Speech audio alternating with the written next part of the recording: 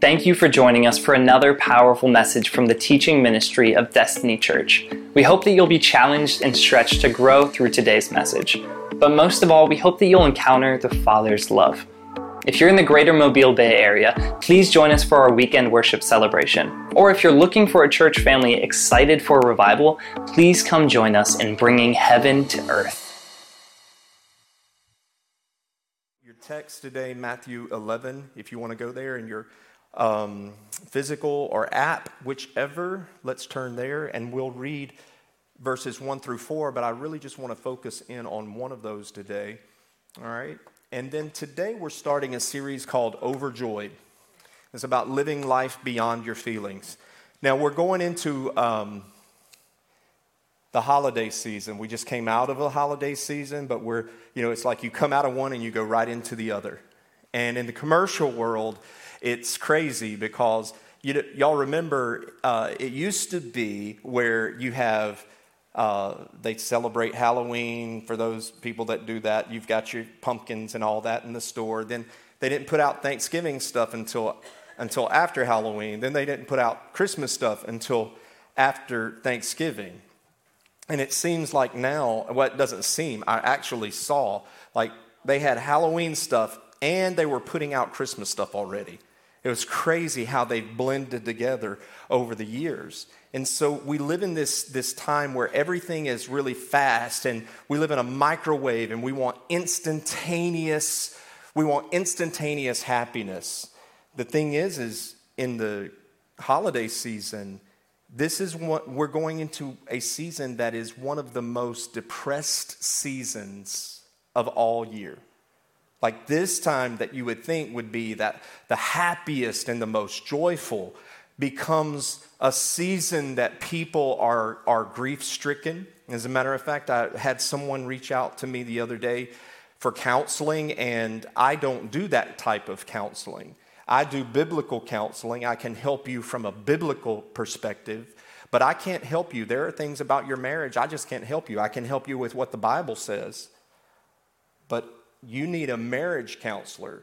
There are some people that they need a psychological counselor. They need a psychotherapist that knows how the mind works. Shay'll tell you, I don't know how the mind works. She'll let you know real quick. But you need someone beyond what I can do, but I can help you in this area. But in the area of counseling, this is and there are a few people in here who are counselors or at our church that they operate in the area of counseling. Erica's one of them, and you can validate anything I say that is right on. You validate it, sister. But this is a part of the holiday or the year where you see a lot of increase in suicides. This is a lot of times in the year where you see a lot of alcoholism, a lot of drug abuse, a lot of dependency, because people are trying to drown what they're going through. And a few years ago, I don't know how long this is going to be part of my story, guys. It's always going to be a part of my story, but I try not to let that become my identity. Does that make sense? It's part of my story, and because I'm still fairly close to it, it's like I talk about it a little more. And there will come a point in my life, I'm hoping and assuming, that I'll refer to it very little. But I'm just about anywhere from a period of 3 to 5 years away from, meaning in the past. So within the past 3 to 5 years, I've been in a place where it's been very dark in my personal world, in my ministry world. And I have gone through things, and it's like, I've been through it, and I've shared this with our church. I've been through it. You don't know all that I've been through, but I'm very transparent, so I typically share fairly openly. But I've been through so much that I'm like, God, come on. Like, I give up. That's how I've wanted to say. I can see why these guys quit ministry. Like, it's scary, guys, how fast ministers are quitting ministry at an alarming rate. they're just giving up. They just like, I can't take it anymore. I cannot take it. I can see why. Because just like this isn't your only activity during the week, this is not my only activity during the week. Church is not all I carry. I got a family. I got a family with problems. I've got, kinfolk with problems. I've got situations in my life that I have to deal with. And I've been through these times where it's like, come on, Jesus. I don't know how much more I can take. And give a guy a break. It's like you feel like you are truly doing right. And you feel like you are truly living a life of integrity. And then this happens. And just about the time you get over that one, and some of these don't even have anything to do with you other than your collateral damage, or this is in your family, and you know what I'm saying? You get roped into it. And it's like one after another. And I have had conversations in the past 5 years with God, and I've said, you're not fair. Anybody ever had those conversations? Like, you are not fair. I have done this, and this, and you are not fair. Oh yeah, a few little things but yeah, for real, God? Because it looks like I'm getting a bigger load of, forgive me, I'm getting a bigger load of crap than, I'm messing up. It doesn't seem proportionate. Come on, man. Anybody with me? Am I the only one? And what will happen is I can remember going through some of our darkest times, because Shay walked through that with me. I had to force myself to get out of bed. I've told you that. And some of you guys who are new haven't heard that. I had to force myself out of bed because when I went to bed was the only time I had peace. Now, I thank God for that peace that I had. There was a time where when I went to sleep, many people would be like, I can't sleep because I'm worried about all this stuff. See, I just had this tenacity. When it comes to sleep, ain't nobody messing with my sleep. I'm going to bed. I ain't going to wrestle with the devil. I ain't going to mess with him. Like, when I'm awake, I'll do that. But I am not. While I'm asleep, I'm asleep. And I didn't take, a few times I took like Excedrin PM to give me a little edge, if I had a day that I could sleep in late. But I did not take medications to sleep. But that's where it gets you. You'll take some medication to sleep, and then that's the only time you can be at peace. And I told Shay, I said, I will not take medication to sleep and to prolong my sleep. Because that is how people get hooked into drugs, into those type of abuse where now, and I ain't talking about something I don't know. Man, I've got 3 siblings who are dead, and they died from abuse.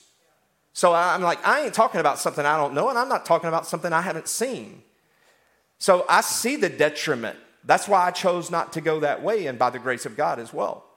But you'll get into this place where you want to medicate it. And isn't it funny how we just went through Thanksgiving, which is like, Lord, I'm so thankful.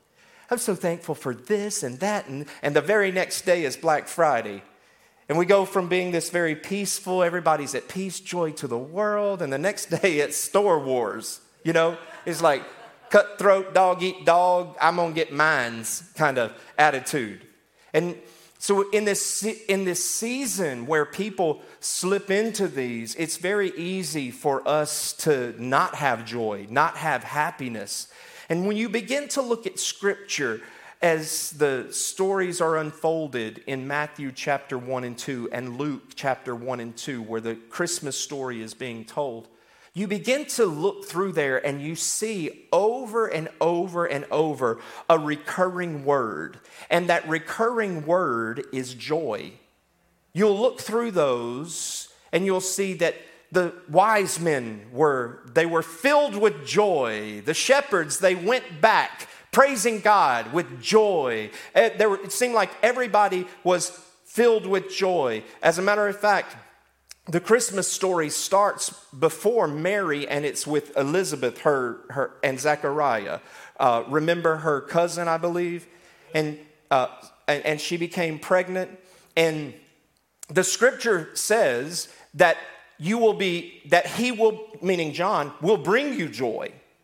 And not only when John was in the womb, then Mary comes to make a visit to her, and she says, when you walked in the room, because you're carrying the Savior of the world, my son John, the forerunner of the Savior, leapt in my womb with joy. I mean, joy is all over the place in the story of Jesus. And so we look at this, and this is going to be our key verse for the next few weeks. John 15:11, and it says this, I have told you these things, Jesus is speaking, I have told you these things so that you will be filled with my joy.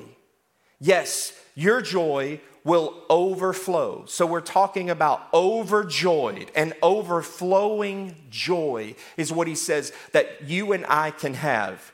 He says, I've told you these things. Well, what things is he talking about? You know, what things? Well, right before that in John chapter 14 and then later in John chapter 15, he's talking about, I'm getting ready to leave this world.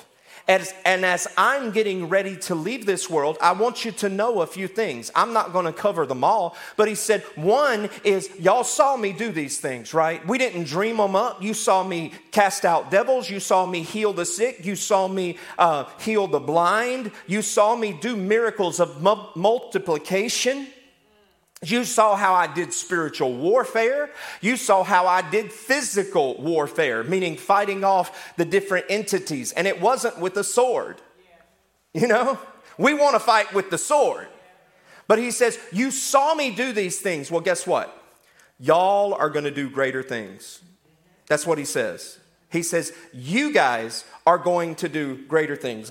You're going to do this on a grander scale than I did. I know that I, fed 5,000. When you add all the other people in there, it could have been anywhere from, I don't know, upwards of 10,000 folks there.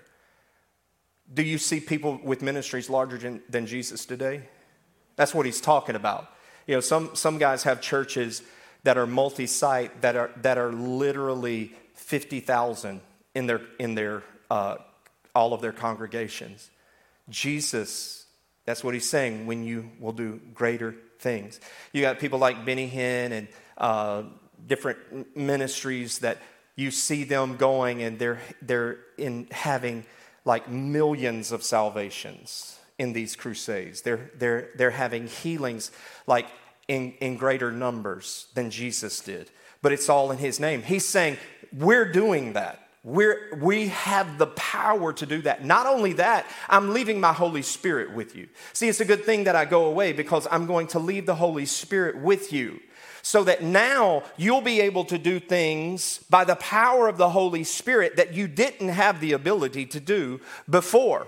And so he's saying these things. And so these are the things. And he's also saying in John chapter 15, he's saying, and I just want you to know, the way that you have these things and you keep these things is if you abide in me. Like, if you stay connected with me. Guys, it's disappointing to me as a pastor. As a matter of fact, well, I'm not going to say that. I'll just, because that might lead me somewhere that I don't want to go. Staying connected to Jesus. Staying connected is so important. When I see people going through these things like I went through, when you go, the first thing you want to do is retreat. That's the first thing you want to do, is stay away from people. But people leave the church. People get disconnected from the church. They get disconnected from their men's group, their women's group, their whatever. And they wallow in self-pity. I know, because I've experienced that, and I forced myself to get out of bed. I forced myself to not get disconnected with people. I told people, now I'm a little bit older in the faith than a lot of folks, but not all of you. And I told different people that I valued my relationship with them, and I said, listen, I don't even want to see folks. But I need you to make sure I don't disconnect myself, that I don't get into this isolation. because in isolation is where the enemy wants to get us during these seasons. That's where he wants to get us, because when he gets you by yourself, he'll get into your head a whole lot quicker than if you got multiple people around you praying for you and encouraging you, listening to you, letting you vent to them. Because when you vent to them, they can, if they're godly, they will help you get outside of your head and say, that is not how it is. I've done that this week with people in my family. I know that's how you perceive it, but that's not how it really is. I know that's what your experience tells you, but that's not reality. What you're letting yourself do, you're letting your mind and your emotions make up an alternate reality that it's actually fantasy and you're believing it like it's real. Somebody needs to speak the truth to us when we get disoriented. And I'm telling you what, in this season, there are people that are disoriented. I'm talking to some people in this room. I'm talking to some people who are not here today, that if you watch this later, you know I'm talking to you. That you should have been here today. You on another assignment, but that was not your assignment.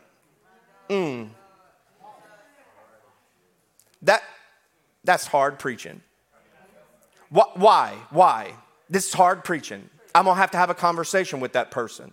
But they told me that they could not be here today, and they're on assignment. And see, the enemy will make you think that that's your assignment when that's not your assignment. Well, it's my family. No, I don't care.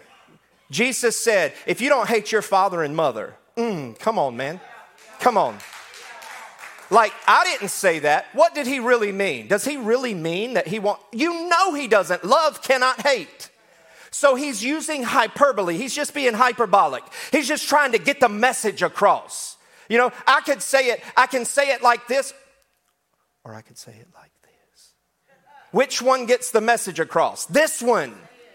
And he's just being hyperbolic, and he's saying, listen, if you don't love it, if you don't hate your mom and dad, you're not worthy to follow me. What is he saying? There are times when family is not your priority. I'm not saying your family's not always your priority, but there are some times when your family is not your priority. That mess you created, that ain't my fault. I got some obligations over here. I got to make sure I'm fine. Listen, hey, I'm talking to folks who are like, these are not healthy people. These are people in need of a doctor, in need of the Holy Spirit. They are people in need of a doctor. There are times when you got to sit your tail down and you can't help people anymore because you need to be helped yourself.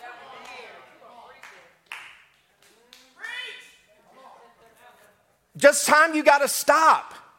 You've got to just focus on you so that you will be healthy. We can't minister out of a place of sickness. You might be able to do that for a little bit, but it is not going to last for long. At some point, you are going to hit, you might be running on fumes right now, but there is going to come a time. Shay would always get on to me, and she's like, man, you're running on fumes. And I'm like, meaning in my car. And I'm like, I know how far this car can go. It says E right here, but it ain't E to right there. But I'm telling you what, there's a few times before we got these newfangled cars that it'll tell you got, 1.999 miles before you run out of gas. There were times where you just know your car. And I misjudged it a few times and ran out of gas. See, I didn't realize how low the fumes were. I didn't really realize how low it is. And that's why self-care is so important. Like, self-care is so important. Jesus knew that. There were times, you know this. I'm not telling you anything you don't know. There were times when Jesus said, all right, I done enough today. I done fed some folks. We done multiplied some stuff. Let's go over to the other side where none of these people, and they tried, those jokers, by the time he got to the other side, they done made it around there. And he's like, dadgummit, I knew I should have gone that other direction. But he knew there was value in getting away from people. He knew when they were upstairs in the boat and the storm was coming, he knew that there was value in getting away, getting rest. Man, his body would get tired. Your body needs to be rested. Your mind needs to be rested. Hey, listen to me. Let me go back to this real quick. Make sure the assignment that you're on is your assignment. I'm going to let it sink in for a minute. Make sure the assignment that you're on is your assignment. Are you following me? There have been times in my life where people called me into an assignment and I picked that assignment up. And you know what I did? When I was on that assignment, I missed my assignment. While I was on an assignment that really wasn't my assignment, I was helping them out, I missed my God moment.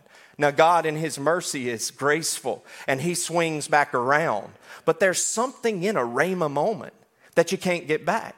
There's something in a rhema word in a kairos moment. When God mixes those together, a rhema word meaning right now, this word's for you. A kairos moment, a moment that God created, just lined everything up just for you. You can't get those always back just like that. God in His mercy will speak and open up again. But sometimes, it's like God does it and boom, you're not there for it. It's gone. Somebody else got that blessing. So, overjoyed.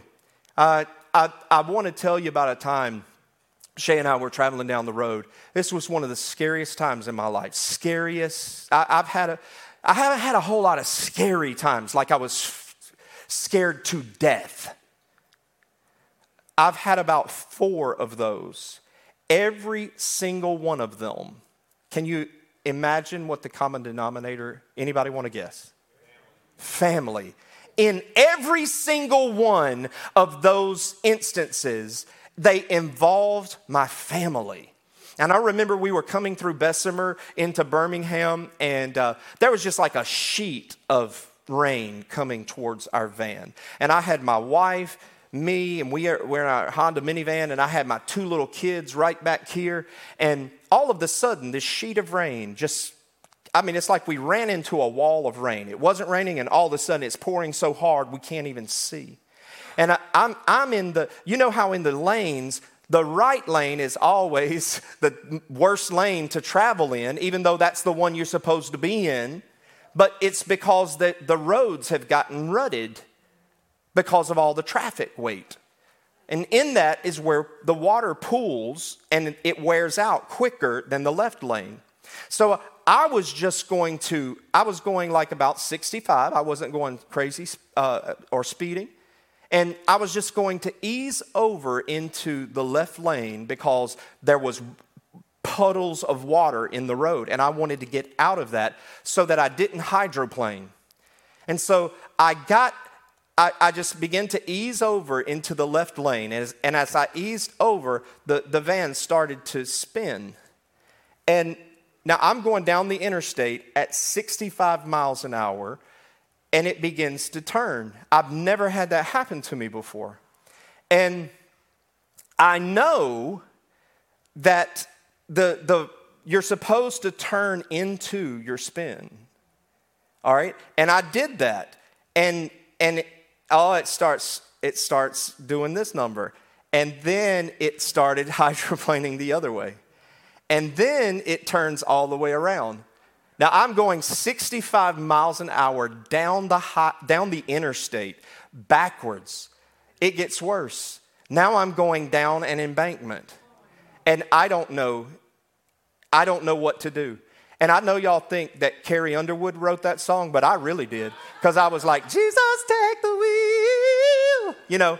Because I'm serious. I was like, oh God, oh God. And I just remember saying, oh God, help us, God. And I remember I couldn't do anything going backwards.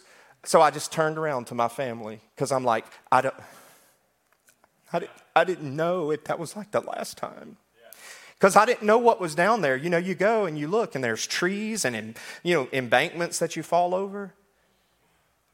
And later, as everything I realized that I did not steer where I was staring.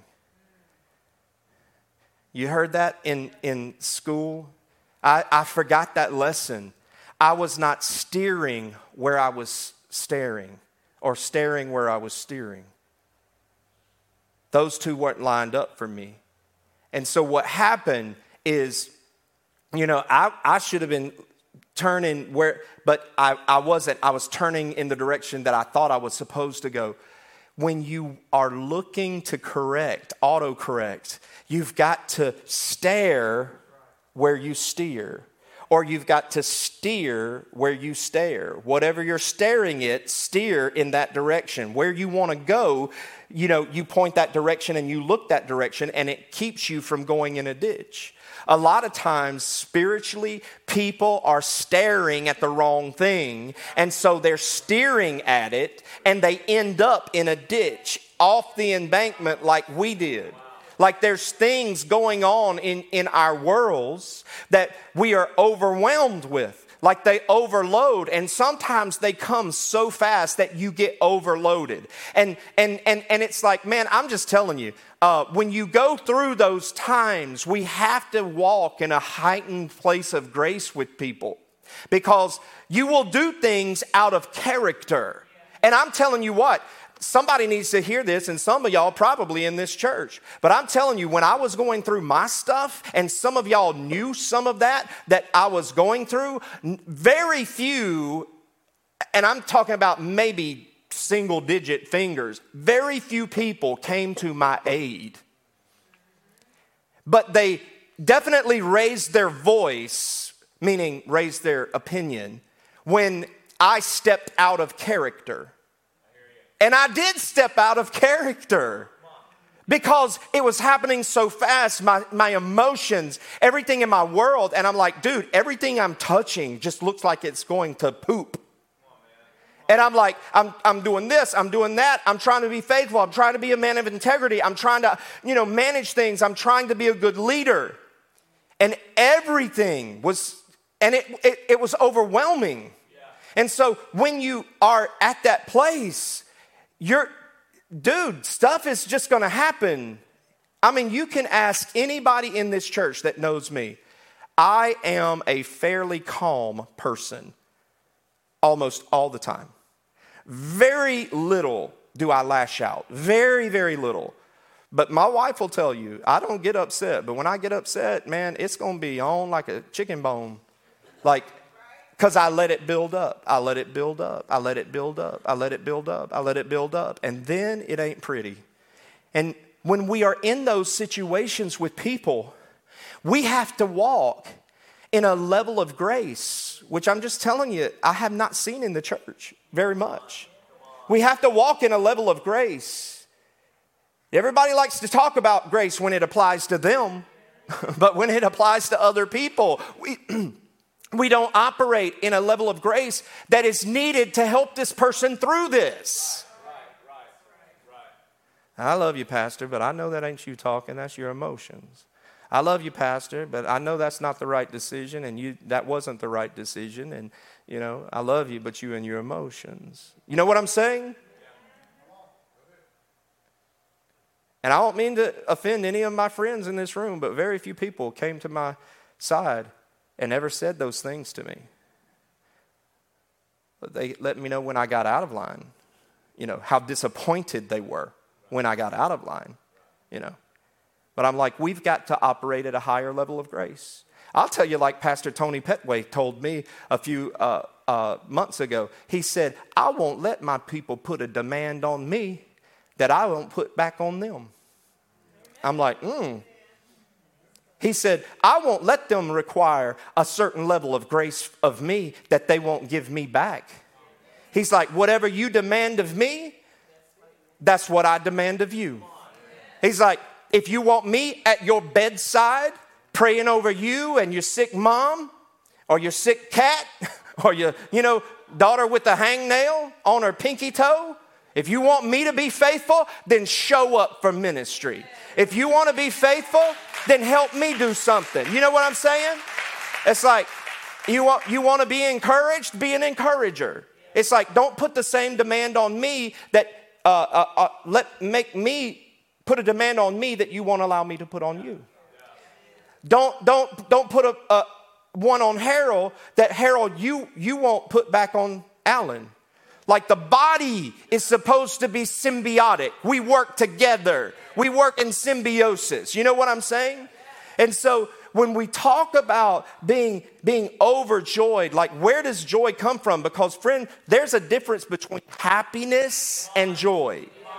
And I really didn't know that until I got to be an adult. I thought joy was happiness. But joy is not happiness. Joy is internal while happiness is external. Joy is something that when you find it and when you get it, when you understand it, it's not something that can be taken away from you. But can I tell you something? That this week, this happened to me. I was happy 1 minute. Dude, everything is going. I'm enjoying this, little turkey Thanksgiving vacation.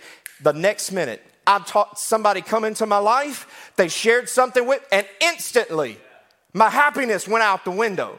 Now, my joy didn't, but my happiness left me. Why? Because happiness is temporal. Happiness is fleeting. Happiness can come and go, ebbs and flows. But joy is an assurance. Blessed assurance. That's that blessed assurance. Like we know that we know that we know that we know. That's what joy is. Joy is based on our focus and not our feelings. We talk a lot about being spirit-led. If you're spirit-led, you're not soul-led. That's what, we're not soul-led people, soul, emotions. We're not supposed to be. Sometimes we are. I had a friend not too long ago was talking to me about the fruit of the Spirit. And he said, I deal with love. I got love down. I've got, joy down. I've got this, that. He got to self-control. And he said, I struggle with this one. And I said, well, you should learn to get that under control. Like, I'm not saying that that's not real. I'm not saying that you don't, but you're aware of that. Like, you're self-aware that you struggle with self-control. So what are you doing? And this is what he told me. That's just the way I am. And I'm like, that's a pit. That's a lie from the pit.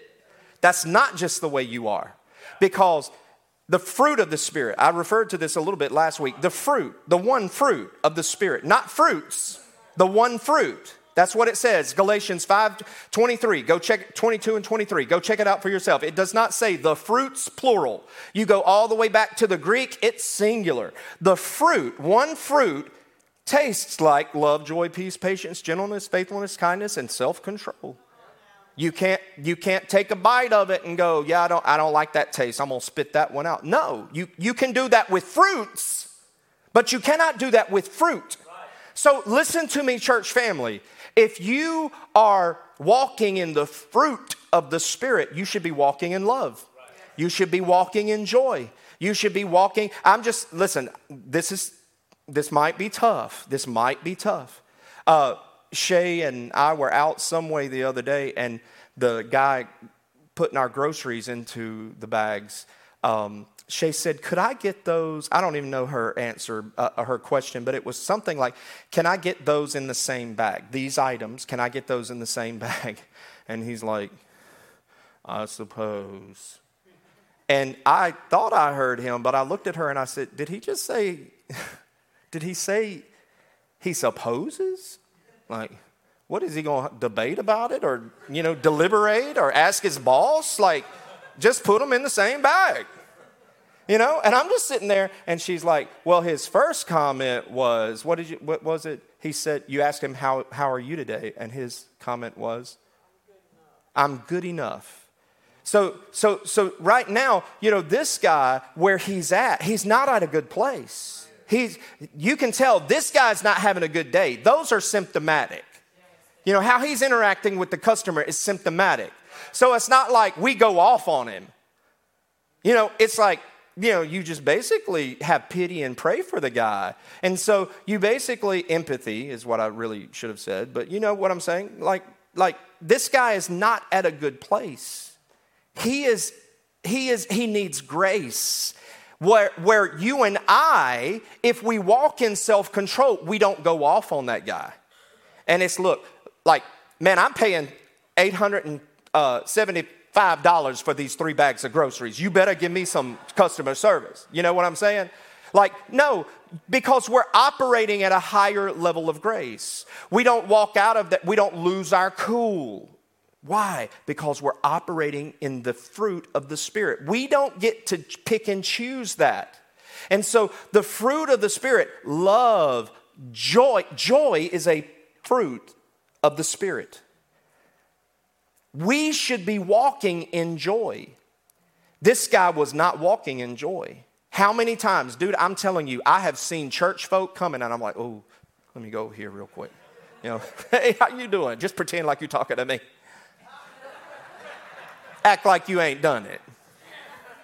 Why? Because the person walking up, they broke, they unhappy, their marriage is failing, their car had a flat tire on the way to church. They lost one of their kids on the way to church. They don't even have all their kids with them, you know.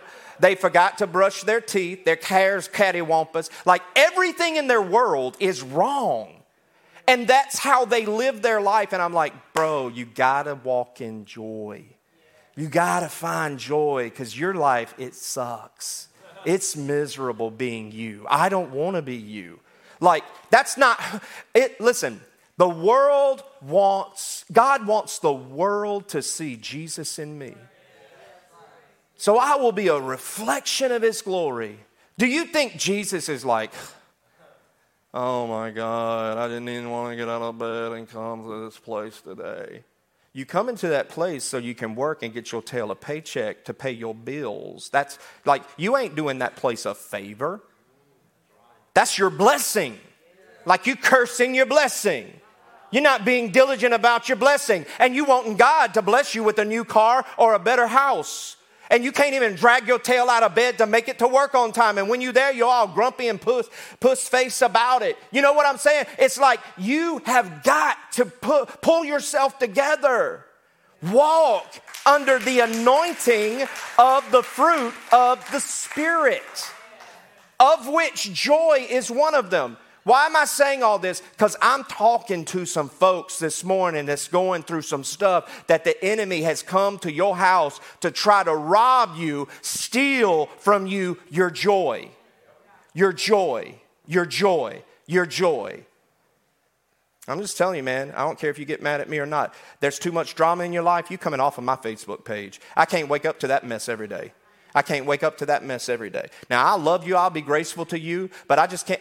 There's just certain people. I do that with my family. I'll unfriend you, from my family. Like, no, I don't care if you my cousin, you my brother. I will get rid of you. Why? Because that's not going to attack my joy. And you ain't going to pull me into you. Some of my family's watching me today. Y'all know y'all done this. If my sister, if you watching, I love you. I love you, Georgie. She and one of my brothers got into it on Facebook one time, and I'm over there saying, y'all need to take this off somewhere. That belongs over in Messenger. Y'all need to handle this in private.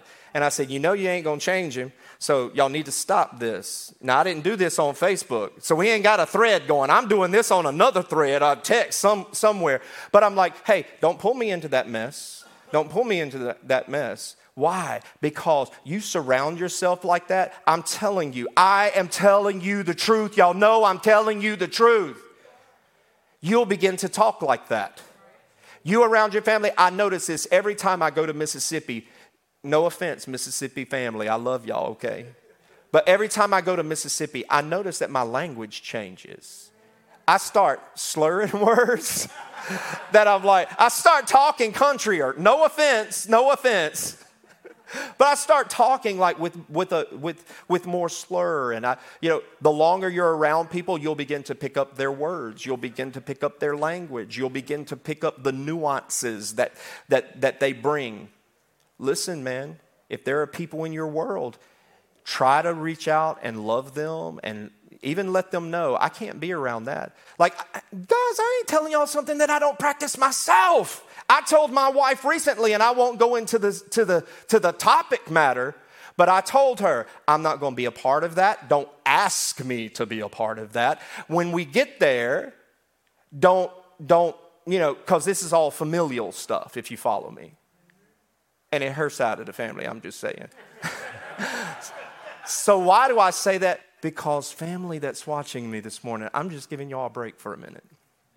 But I did. Shay and I had this conversation, and I said, I just don't want to be a part of it. I just can't. I can't. It gets me to a very bad place.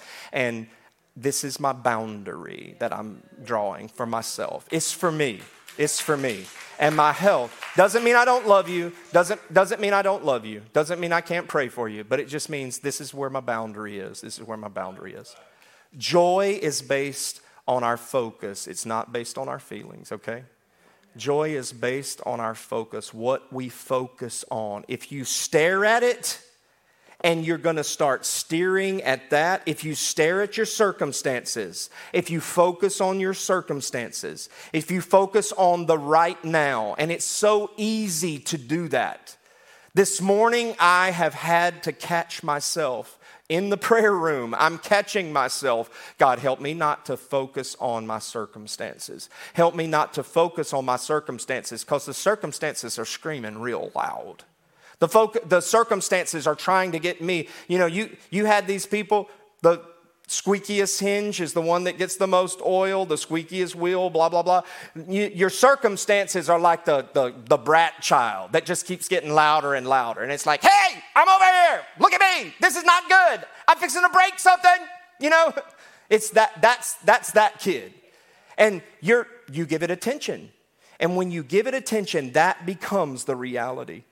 And it diminishes what God can do and elevates what the enemy can do.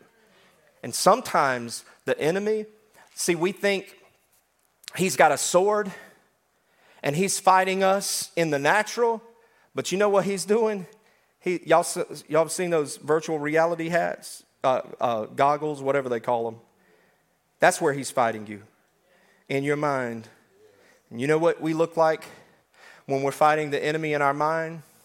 Like this. Because it's not real.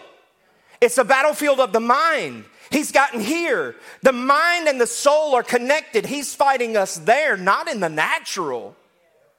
And so we're all caught up in our emotions when we need to be founded in the Word of God, that He is taking care of us. Look at this scripture. Matthew 11, 1 through 4. John the Baptist and Jesus, this is verse 1, says, when Jesus had finished giving these instructions to his 12 disciples, he went out to teach and preach in the towns throughout the region. John the Baptist, who was in prison, heard about the things the Messiah was doing. So he sent his disciples to ask Jesus, are you the Messiah we've been expecting? Now he's talking about his cousin right here. So he says, are you the Messiah we've been expecting, or should we keep looking for another one? Jesus told him, go back and tell John what you've heard and seen. The blind see, the lame walk, those with leprosy are cured, the deaf hear, the dead are raised to life, and the good news is being preached to the poor. And he added, God blesses those who do not fall away because of me. There's two important verses in this that I want you to catch. One is verse 3, and the other is verse 6. The first one is this: are you the Messiah that we've been expecting, or should we look for someone else? See, John is wondering if Jesus is really the Messiah that they've been focusing on. They've been looking for him. I personally did not study this out, so I don't know how long they had been looking for the Messiah. I don't know when somebody in here might know that, but I don't know when the first prophecy of the coming Messiah was from that point until he was in jail and he asked this question. But we're talking hundreds of years. And so Israel has been looking forward to the coming of the Messiah for hundreds of years. And he's asking, are you the one? Are you the one that we've been looking for? Because if you're not, we don't want to waste our time, is basically what he's saying. Should we look for another? Because he's coming. See, he was certain that the Messiah was coming. He had that kind of respect and honor for the prophetic word. He knew that the Messiah was coming. But it's been so long. And it's like we've looked and they've come. And, I don't know this to be true, that more had come before Jesus, but we know more came after Jesus, messiahs. They were all false messiahs. I don't know if any came before him, but that's plausible. But we know that several came after him. Many came after him. There are some today. And he's saying, listen, we know he's coming. We are watching for him, but we don't want to get distracted. Are you the one? Just tell us if you're the one. And Jesus says, I'm the one. He said, you've seen these things happen. I'm the one. And verse 6, he says this. He says, God blesses those who do not fall away because of me. God blesses those who do not fall away. So what he's basically saying here is exactly what he said in John chapter 15. God blesses those who do not disconnect themselves from me. Like if you want to be blessed, stay connected with me. Well, what about people who aren't connected with Jesus that are blessed? Listen, their blessing is temporal. Like you gotta understand the difference between blessing and blessing. Blessing and blessing. Elon Musk, I know we look at him and we go, blessing, like richest guy in the world. Dude, are you serious? Not Bitcoin, but that whole cryptocurrency thing that was going on recently, how one day he had it, the next day he didn't. Are you following me? Like that's not blessing. Like we look at that as blessing, but true blessing, you got to know where your blessing comes from.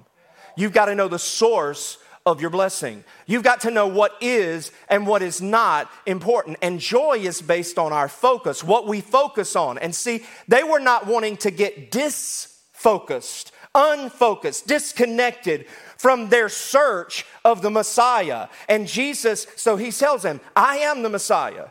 Look at this scripture real quick. This is Jesus. We're talking about Jesus. Let us also lay aside every weight and sin that clings to us so closely, and let us run with endurance the race that is set before us, looking to Jesus, the founder and the perfecter of our faith, who for the joy that was set before him endured the cross, despising the shame, and is seated at the right hand of the throne of God. Let me just real quick. The very first part of that verse, let us lay aside every weight and sin that clings to us so closely. See what's happening there is Paul is telling us, listen, unless you lay some stuff down, unless you learn to let some stuff go, you are not going to be able to run with endurance. You might run, but you are going to, I don't even know if you can run, but you might be stumbling in that direction, but you're so weighted down with things. He's saying, put that stuff down, let that go, set it aside, and so that you can run with endurance. See, because listen, God has made us to run. There are times that, we go through the valley of the shadow of death. I get all that. But he has made us to run. He has made us to advance. He has made us to accelerate. And we're not able to run. We're not able to keep up with the big dogs. And a lot of times we're wondering, like, why things ain't happened to me? And it's because we got so much junk that we're clinging on to.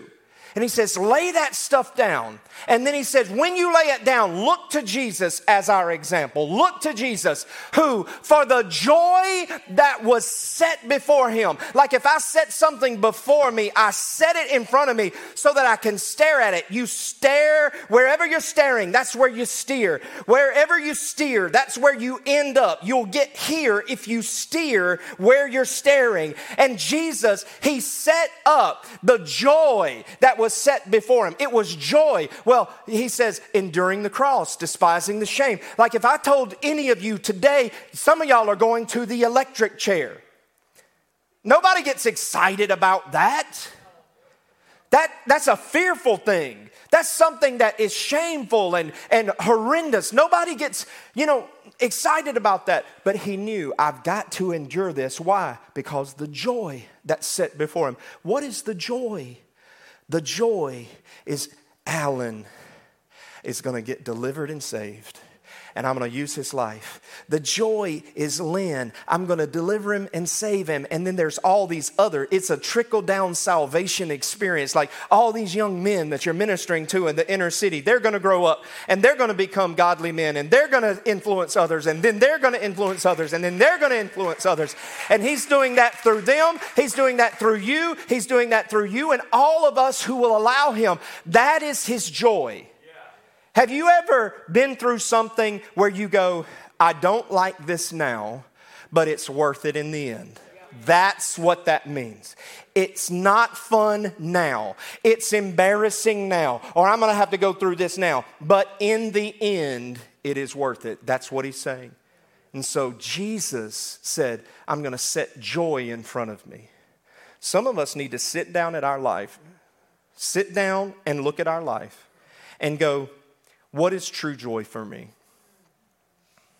I know you want that house. Is that really what you need right now? I know you want that other job. Is that really what you need right now? What is the joy? See, we teach this thing in 7 Habits of Highly Effective People. You begin with the end in mind. So how do I want my life to look? I want my life to look like my family as well. We're all in right standing with God. We're joyful. We're healthy. So if I want that to be there, how did I get that? I wanted that at an early age. So I didn't go out and pick my wife up at the club. And if you picked up your husband or wife at the club and they're here today and y'all are saved, praise God, because that's a grace on y'all. But I didn't go pick my wife up at the club. Why? Because that's usually not where you go to pick up good girls. Y'all, come on, man. Am I preaching or am I preaching? Because at the club what they want to do. They want to get down on it. Get down on it. Blah, blah, blah, blah. They are not looking for anything but temporal. When I walked into that church, when I started getting to know these people, I'm like, I want her for my wife. I prayed for her at 17 years old. I knew who I was, and I knew I wasn't that. I knew what she had, because she was being a reflection. She probably didn't even know that she was a reflection of God's glory, but she was a reflection of God's glory to me that I didn't have, and I want that. I prayed for her. That was my end in mind. That's what I got. We worked hard in our life to set the end in mind and work towards that. That is the joy that I set before myself. It only comes when you work it. When you work it, it happens. Say it with me. Joy is based on my focus, not my feelings. Some of y'all are going to need to tell yourself that this week. Just incorporate it into your life. Some of y'all are going to need to to let this be a reminder. Like, hey, my joy, like right now I'm not happy. I'll get through this. Tomorrow or next week I might be happy again because of however big or small this is. But my joy is found in Him. My joy, the joy of the Lord is my strength. The joy of the Lord is my salvation. I would encourage you, just go look up scriptures that talk about joy. The joy of the Lord is my strength. Like when you are joyful, when you're not happy, you are weak. Listen to me. You might think you strong. Oh, I'm fixing to open up a can of whoop. Like I'm powerful because I'm mad. No. You are ignorant and you're about to be a nuclear bomb that's going to go off and somebody is going to be in that collateral damage and you definitely ain't a reflection of Jesus during that time. No, the joy of the Lord is my strength. That when all hell is breaking loose and things are going awry, that there's this confident, like it's going to be okay. It's going to be okay. It's going to be okay. Go look up the scriptures that you can find and I would encourage you, do a word study on it. There's 2 scriptures I want to leave with you. What do you benefit if you gain the whole world and you lose your own soul? Is anything worth more than your soul? What do we benefit, profit, if we've got the good job, if we've got the great house, if we've got, the wife? Listen to me. We were just talking about this a few days ago. And I said, why is it that some guys, now y'all hear me, I ain't dissing my wife or anything like that. And I don't mean to diss y'all's wives. But why is it that we, as men, you're trying to look for the Kardashian version of women? Like godly men want a Kardashian version of women. They want everything inflated and pumped up and, and Botoxed and if you Botox, I'm not, slinging shade your way or anything like that. But you get what I'm saying, right? One of our friends years ago that came to this very church was beloved in our church. But he didn't want any girls in the church. Like there's some single folks, all the single ladies. There's a few in this house. But he didn't want any of these. Because no offense to y'all, thank God you don't look like the Kardashians. And he would go out to the club and he would find the Kardashian version of what he wants. He'd bring them back to the house of God. He was a worshiper. He was a servant. But he couldn't ever understand why they could never connect with this house. Because somebody who ain't saved can't worship. And sometimes even people who are saved won't worship. But people who are not saved cannot worship. So when you come into the house and you can't worship, can I just tell you, this doesn't even take a prophet to prophesy this. Somebody gonna win. Somebody gonna win. And he lost every time. I have no idea where he is today. I hope to God he's found his way back to the beauty of his faith that he used to have. But every time they would pull him out. And one time they pulled him out and he never came back. What did he get? He gained a Kardashian. But he lost his faith. He lost his relationship with the Lord. He lost his joy. Anytime I would ever see him out in public, how you doing, man? No joy. Like somebody just sucked the life out of him. At church, he was so different. At Christmas, he's a single guy. He's like the big uncle. He's bringing toys and giving them out to kids. And he'd go buy toys for people, orphans and that kind of thing. I don't know. I'm sure he's probably still doing some of that. But sucked the life right out of him. Look at this one. Matthew 6:33 says this, but seek first the kingdom of God and his righteousness, and all these things will be added to you. Like just putting God first. How do you have joy? This is how you get it. Put God first in everything. Like you gotta look in everything. See, the thing is, there are some, and even some of you, that you're putting him first in some things, but not everything. So there's parts of your life that you are, you have kind of joy over here, but you don't here. To have a totality, a fullness of joy, that overflowing joy, you've got to come and let him be first in every part of your life. I know sometimes people get tired of hearing that, but you just have to hear it over and over until you get the lesson. Put him first in every area of your life. Every area of your life. And everything will be added to you as you need it. So, how can I apply this? Self-evaluate. These are two things that you can do today. Self-evaluate. What are you focused on and where is Christ in it? Like, what are you focused on? What are your goals in life? Because everybody has goals. I used to think that goals were just dumb and nerds did that, wrote their goals down. That's just nerd stuff. You know what? Everybody has goals. It might be, I just want some rims for my truck. That's a goal. I'm just looking for some mud grips. I want that ATV. I want, man, I just want to go to Super Bowl this year. Get me some tickets. I mean, it can be anything, but everybody has goals.